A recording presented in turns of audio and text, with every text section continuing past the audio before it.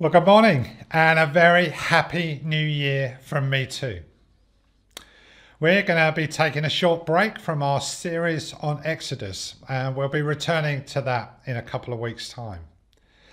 But before that, at the beginning of every new year, it's good to be able to just stop for a moment, isn't it? To give thanks for what has gone before. To get excited for what lies ahead. And to be reignited again for a new year and all that our Heavenly Father holds for us within it.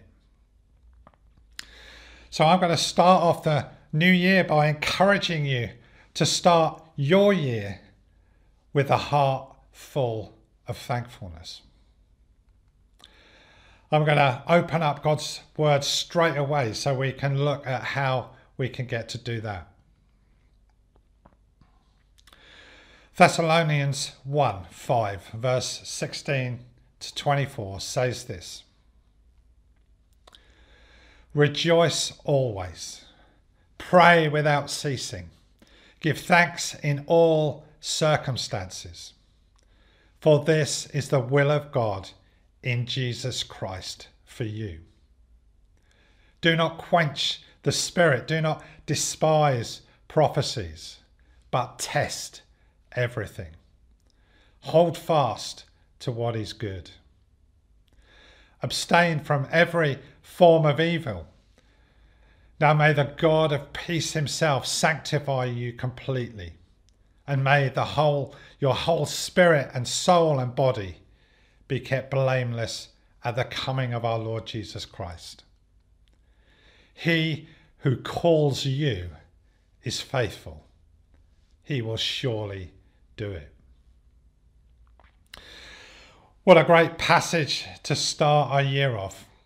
What a great opportunity to take instruction from a piece of scripture just like this. Put our flag in the ground and say yes again to a new year with a faithful God once again leading the way for us. Doesn't it not get any better than that? I guess being asked to bring a message of thanksgiving at the close of a year that's been for so many one of the most challenging of our lifetimes. It's almost felt as if the stuff of fiction has invaded the stuff of real life in front of our very eyes. It's often felt at times, hasn't it, like we've been living in a bad dream. And it has of course been a genuine nightmare for many. How do you begin to give thanks for a year filled with such hardship and tragedy? Wouldn't it be easier just to move on, to write this past year off as simply something we need to put behind us and distance ourselves from? I've even heard people say to me, you know what? I'm just going to forget this year ever happened. As if somehow we can erase it from our memories. The reality for us, though, is that we still very much remain in the eye of the storm, don't we? We're still living in times of clear and present danger. The fact that our calendar changes from 2020 to 2021 has no real bearing on our current circumstances right now, do they?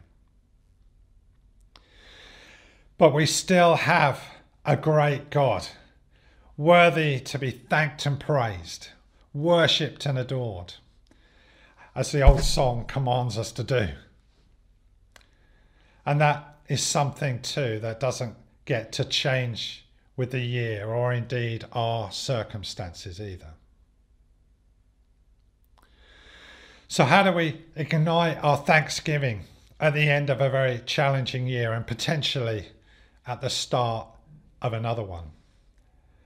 How do we bring our thanksgiving in to the eye of the storm, into every circumstance of our lives? How do we allow our thanksgiving to sit well alongside our pain, our fear, our disappointments, and our struggles? How do we also stop our thanksgiving from becoming something we end up doing through gritted teeth or by habit or duty? I've been guilty in the past months of doing that very thing. Another piece of bad news, another challenge, another hurting person. And it's, oh God, thank you. With my thanks sounding much more like blame than gratitude.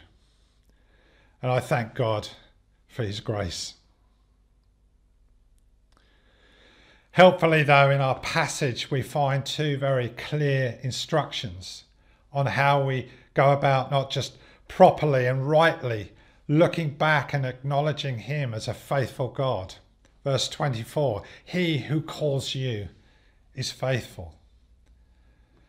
But making sure that our thanks look forward at what still remains and what is still yet to come. The second part of verse 24 says, he will surely do it. And the first instruction for us comes in verse 21, where it says, but test everything and hold fast to what is good. Test everything and hold fast to what is good. A bank manager in Wyoming, USA, tells a story about one of his customers, an American Indian who made a fortune when they found oil on his land. This American Indian became a millionaire many times over, but continued to farm his land as his ancestors had done for many generations before. Despite not needing to have a worry in the world, he still brooded terribly over his farm and his land. He would regularly turn up on the doorstep of the bank first thing in the morning and pour out his tales of woe as the bank manager would open up. Cattle are sick, land is dry, crops are failing, would be his lament. But the very wise bank manager always knew exactly what to do. He would lead him through the bank into the vault where his fortune sat and would leave him alone with his money. After a while, he would appear from the vault and turn to the bank manager as he was leaving and say, cattle are well, land is good, crops are ripe. God here in this verse is inviting us into his treasury, his vault of good and sustaining things. But test everything. Hold fast to what is good. He's saying hold on to everything in this world and hold it up to the riches of what you find here. See how they compare. And then hold on to what is good, because your life will inevitably depend on it. Yes, of course, we get to look back and give thanks at the goodness and faithfulness of a God in heaven who loved us and sustained us and fought our battles. Even more so in a year like the one just gone, that has found us having to cling on to him and trust him like never before. I've been so grateful for the stories and testimonies that have burst their way through the noise of the COVID battlefield.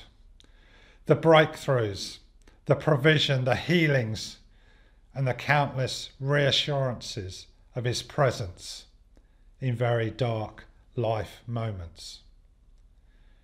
He has been an unchanging and an unflinching, constant and faithful God in a season of great fear and uncertainty.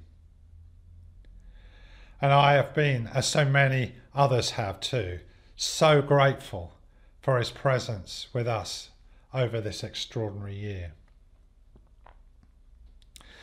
But far greater than that, he wants us to move on, to draw our thankful hearts away from what has been to what remains as our present joy in him.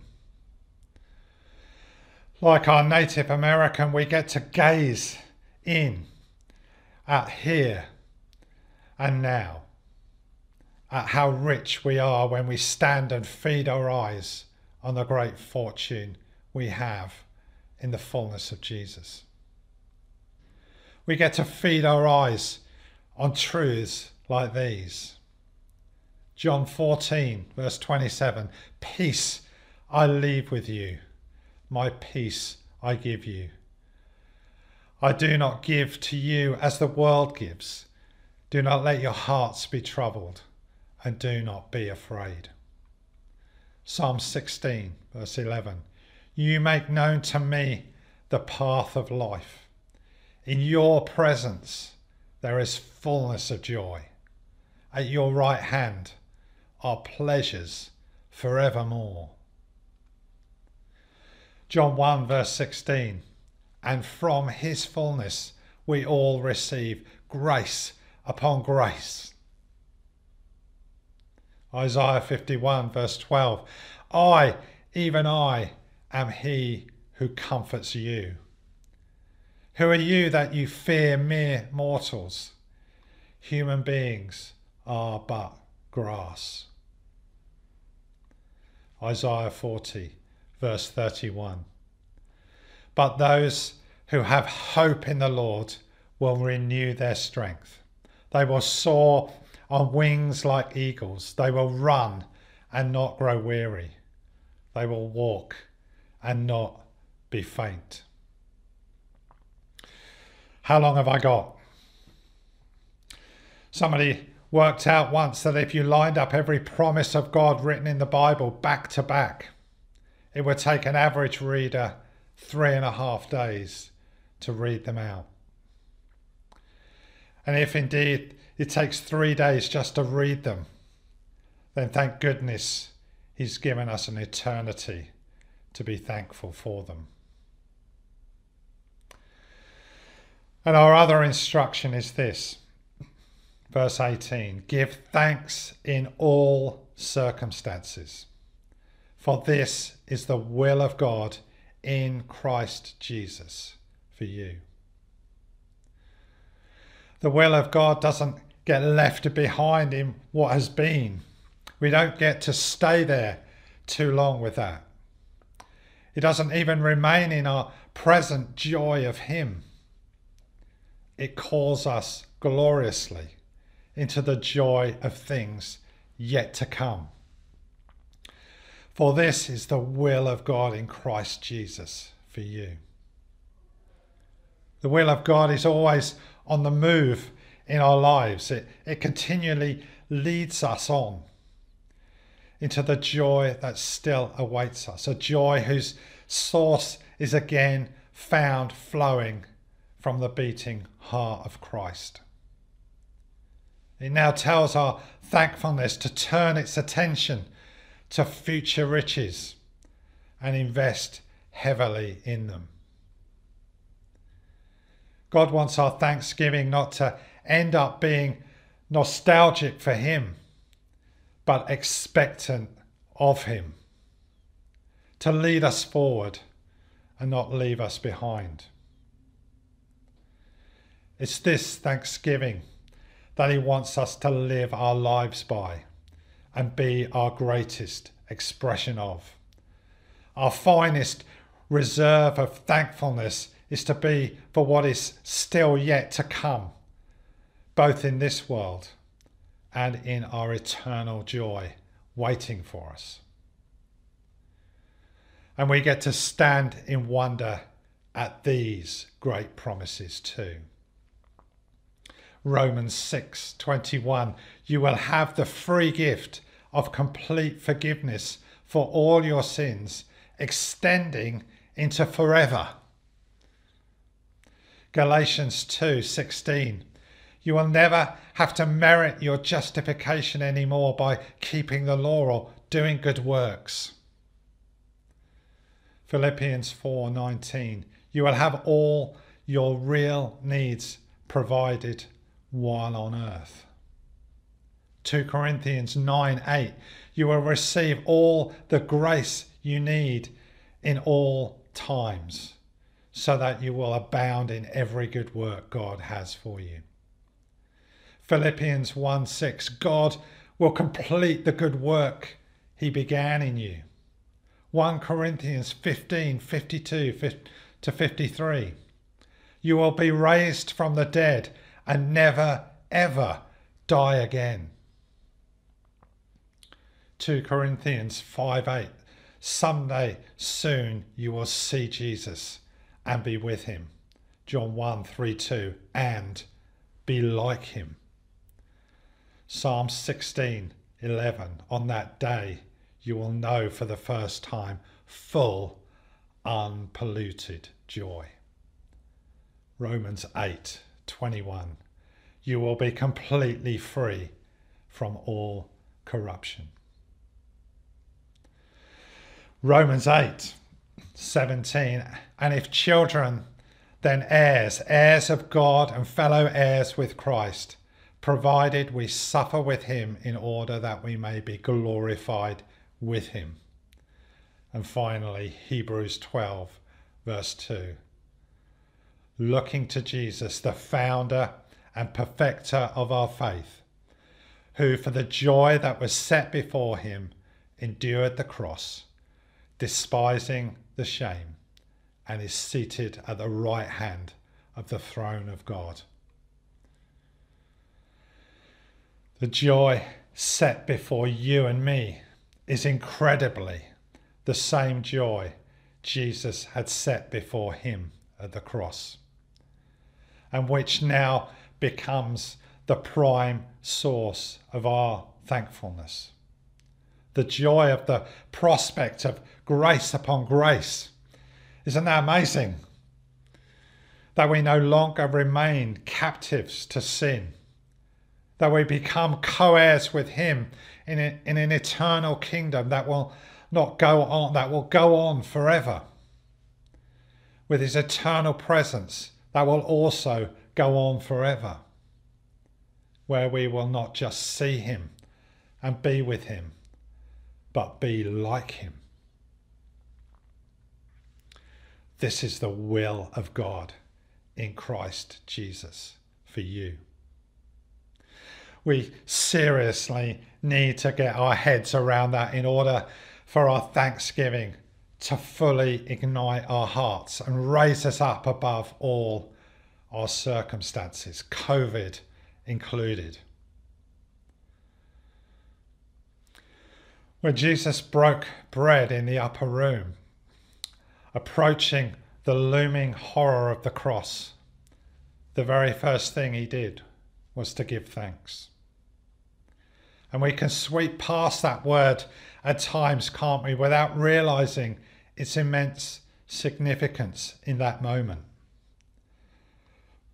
But it was the prospect of the joy set before him and all the promises of heaven that was bound up for him in that tiny 6-letter word.